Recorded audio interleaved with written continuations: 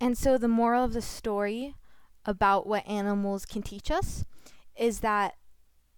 instead of holding on to stagnant energy that you feel, find an outlet to release it right after, because when you don't, it gets built up and then it affects your mental and emotional health. So let's say you get in a fight or an argument with someone, instead of holding on to it and repeating those thoughts after the event has already happened,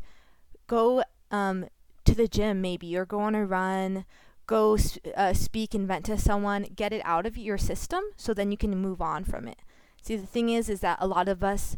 don't have an outlet and we hold on to the emotions, and then it affects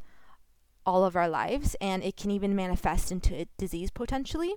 So that would be my advice for you guys, is that when you notice that you feel angry or upset or sad, instead of trying to numb it and pretend it's not there, do something where you can release it and let go of it. So thank you guys for listening, and namaste.